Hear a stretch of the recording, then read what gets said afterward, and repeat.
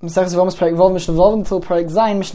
previous Mishnah mentioned the mitzvah of Peru Urvu, the mitzvah of having children, whether an Eilanis, who is a woman who is not able to have children, whether she is considered to be a Zaina, a woman who is not allowed to marry a Kohen. And this Mishnah will go into the details of this mitzvah of Peru Urvu. A man may not withhold himself and not fulfill the mitzvah of having children, unless he already has children. Now, how many children does one need to have in order to fulfill the mitzvah? Beis Shammai say, one must have at least 2 sons. And Beis Shammai learned this from the fact that Moshe Rabbeinu, after having his 2 sons, Gershom and Eliezer, he then separated from his wife and divorced her. That led to the story where Miriam and Aaron spoke Lashon Hara about Moshe. But be it as it may, we see that he only separated from his wife after he had already had 2 sons. So we see that that is the minimum number of children which one needs to have to fulfill the mitzvah, 2 sons specifically. However, Beis Hillel say, no, Zochar and a Keva. One must have a son and a daughter, at least. Shneimar, as the Pasuk says, when talking about when Hashem created Adam and Chava, it says, Zochar and a Keva Bara'am. Hashem created them as a male and as a female. So when one has children, fulfills the mitzvah of being fruitful and filling up the world, he needs to reproduce what was originally created, that being a male and a female. Continues the Mishnah with more details to do with this mitzvah. Nasal Isha, what happens if somebody married a woman, V'shah ima eser shanim, and he waited with her, he lived with her for 10 years, V'lo yolda, and she still hadn't given birth. Says the Mishnah, and actually botel, he is not allowed to withhold himself from the mitzvah. Meaning, he is obligated to marry another woman to try and have children with her. If it's nowadays where it's forbidden to be married to more than one woman, so then she would need to divorce this woman in order to marry somebody else. Or in the times of the Mishnah when it was permitted to marry more than one wife, so you would have to marry another woman. The reason for 10 years is learnt from Avraham Avinu, who after being married to Sarah for 10 years then married Hagar. So that's the source for this amount of 10 years. The truth is, he was actually married to Sarah for a lot longer than 10 years. But it was 10 years from when they lived in Eretz Yisrael. So that is actually also included in this law, that if a man and woman who are married do not have children, and then they move up to Eretz Yisrael, their 10 years begins from when they move to Eretz Yisrael. Continues the Mishnah, Gersha, if the man divorces his wife after not being able to have children with her for 10 years, Muteres anosel acher, she is permitted to be married to somebody else, even if that other person does not yet have any children. He is allowed to marry this woman, and he also has permission to be married to her for 10 years, because just because she didn't have any children from the first husband does not mean that she herself cannot have children. It could have been because of the husband that they didn't have children, and therefore this other man is allowed to marry her, and he does not need to be concerned that this woman is incapable of giving birth. As well as that, if a woman miscarries within the 10 years, then the count begins again. She counts 10 years, or he counts 10 years from the time that she miscarried, and if after those 10 years she hasn't yet given birth, then he will need to seek another way of having children by marrying another woman. Alright, and ends off the perek. Who exactly is commanded in this mitzvah?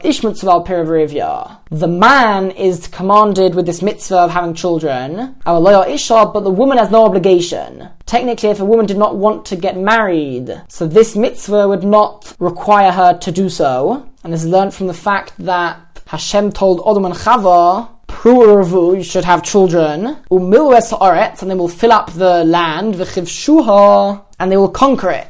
Now the word v'chivshuha in the Torah is written without a vav before the hey. So it's written as if it says uchvosha, which would mean and conquer it, meaning you should conquer it. And it is in the singular, so it's as if Hashem told them, Adam and Chava, you should have children, and then he said in the singular to one of them, and you should conquer the land. Now out of man and woman, it is more the way of a man to conquer and to fight. So if it says it in the singular, it implies that really Hashem was talking to Adam and not to both of them. And we learn from there that the earlier part of the pasuk, the actual mitzvah of Pru'Uruvu, is also incumbent only upon the man. However, Rabbi Yochanan ben Bereika says, Al Shneim Omer, about both man and woman. The pasuk says, Vayvarach Esom Elokim, and Hashem blessed them, Adam and Chava, Vayim Elohem Elokim. And Hashem said to them, Pru'Uruvu, you should have children. That is, of course, the first part of the pasuk we just brought. The first part of the pasuk is certainly in the plural. Pru'Uruvu itself is in the plural. So says Rabbi Yochanan ben Bereika, it's all very nice that towards the end of the pasuk, you have a hint which implies that the mitzvah is upon only one of them, but the simple reading of the pasuk certainly indicates that both the man and the woman are obligated in this mitzvah of Pru'Uruvu.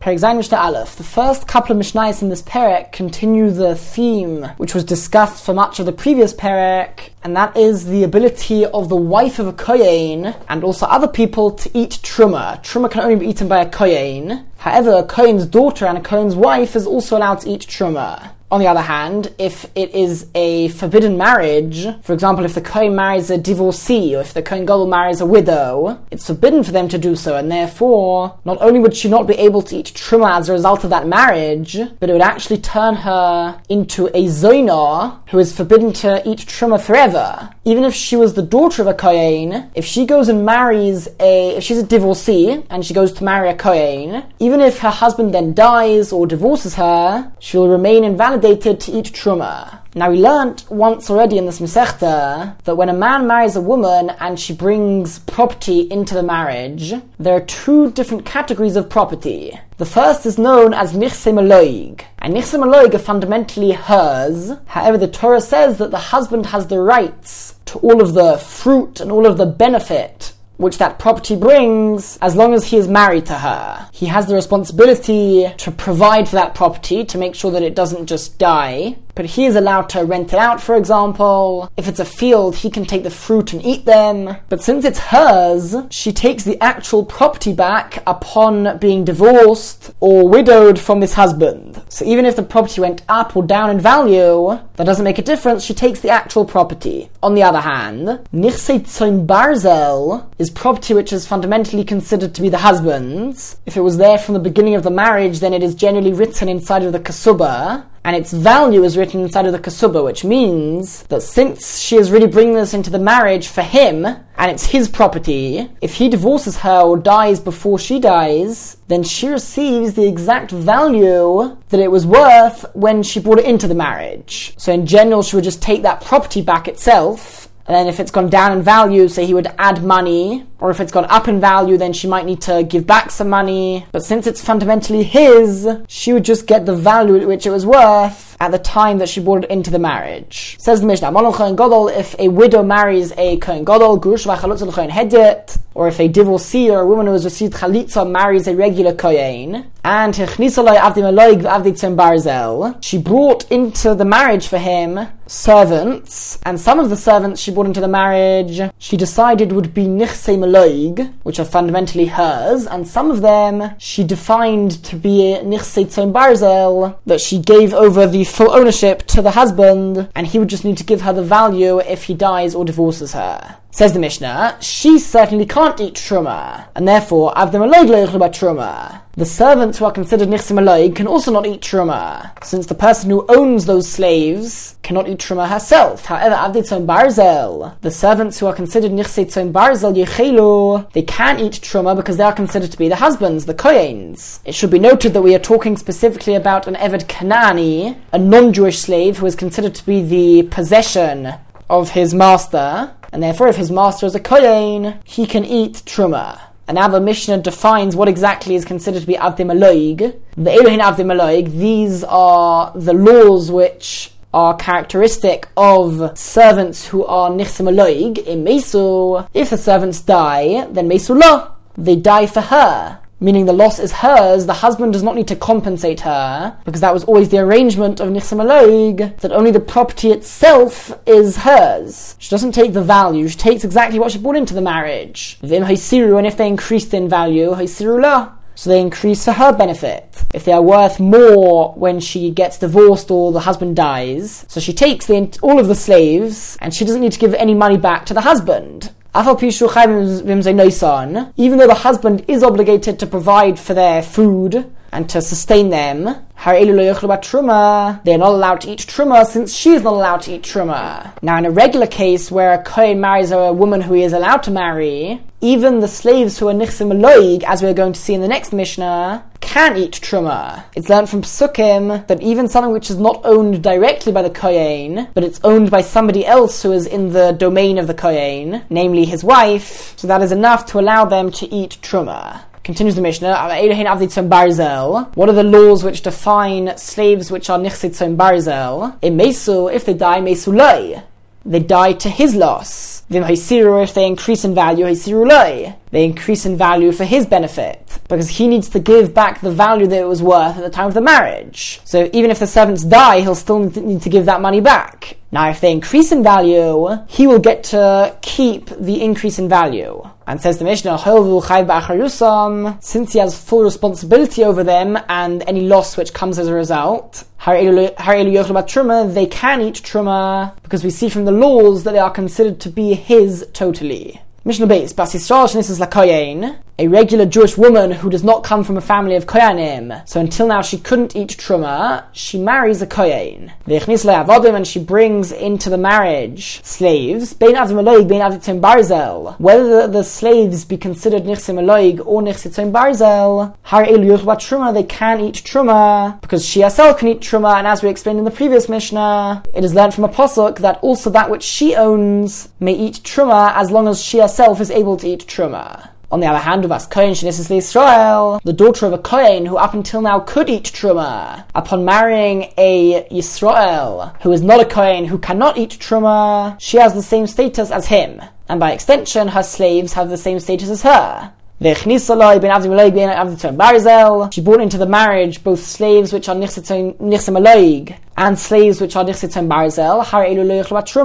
They cannot eat truma, just like she cannot eat truma. There are psukim which explicitly say that when the daughter of a kohen marries a non-kohen, she may no longer eat truma. Mishnah Gimel, we're going to see in this Mishnah and over the coming Mishnayos that whether a woman can eat truma or not is dependent upon her husband. If her husband's a kohen, as long as it's a permitted marriage, of course, then she can eat truma. If her husband is not a kohen, then she cannot eat truma. Now, what happens when her husband dies or divorces her? So now it depends on whether she has any children or any descendants, even if it's only a grandchild. Let's say she had a child who then died, but she still has a grandchild, that would be enough. If she does still have a surviving descendant from that husband, then she continues to follow that status. So for example, a daughter of a non-kohen. So until she married, she was not able to eat truma. She then married a kohen, had a child, and then her husband died. So since she has a child from that kohen, she has still got that status of the wife of a kohen, and therefore she can eat truma. And the same goes the other way around. If it is the daughter of a kohen who marries a Yisrael, has a child from him, and then he dies, since she has a descendant who is not a kohen from that husband who is not a kohen, so she is not allowed to continue eating truma.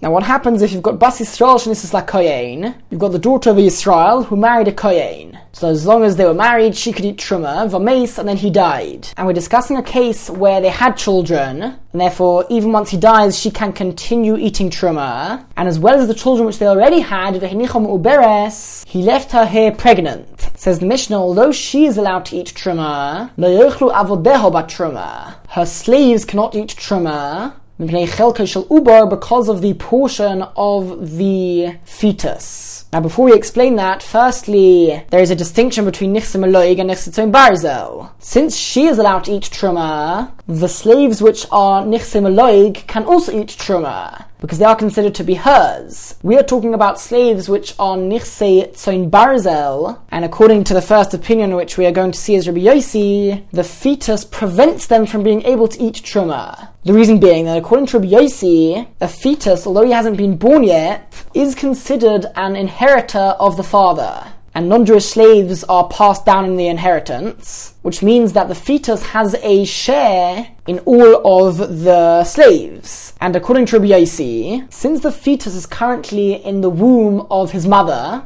and his mother is not a Kohen herself, she is a Bas Yisrael, because of that, the fetus is not considered to be a Kohen until he is born. Once he's born, so we go according to the father. Since the father was a Kohen, he will also be a Kohen. But until he is born and he is currently in the womb of his mother, he has the mother's status of a Bas Yisrael, which means that a Zar is a non-Kohen, who is forbidden to eat truma. The fetus is the partial owner of the slaves. This is the slaves which the father owned, the Nichsei Tzoin Barzel, and they are passed down to the children and to the fetus. So the fetus has a partial ownership of these slaves, which means that they are owned partially by a Zar. So just like a Zar is not allowed to eat truma, so too the slaves are not allowed to eat truma. And the Mishnah elaborates, Sheha Ubar Poisel, because a fetus invalidates, the Eino Ma'achil, and doesn't feed. This is a different halacha, which we'll see in the next Mishnah and the coming Mishnayos, and this is referring to the wife of the Kohen, or of the Yisrael. If a Bas Kohen marries a Yisrael, and they don't have any other children, and he dies, and she is left pregnant, because of the fetus, she is not able to go back and eat truma. It's learned from Psukim that only if she is currently in the same state as she was before she got married, is she allowed to go back to eat truma. But right now she's pregnant, and therefore as long as she is pregnant, she is not allowed to eat truma, even before she has the child. So that's what it means that the ubar, the fetus, is poisel. He invalidates his mother from being able to go back to eat truma. The Eino Ma'achil, that refers to a case where a Bas Yisrael marries a Kohen, like in our Mishnah. So if he dies and she is left pregnant without any other children, so until now, as long as the husband was alive, she could eat truma. However, now that he dies and she doesn't have any surviving children, she is not allowed to eat truma. This is learned from the Pasuk, which talks about v'yelid beisai heim yechelu. One who is born in his house, in the house of a Kohen, he can eat truma. So you see that the Torah is particular about him being born already. If he hasn't yet been born, then he does not allow his mother to continue eating truma. And Rabbi Yossi is saying, because that is the case, regularly, what do we see? We see that the fetus, even before he is born, is considered somebody who inherits his father. So we should say the same thing over here, and therefore the slaves should not be able to eat truma. However, Omuloi, the Chacham said to him, after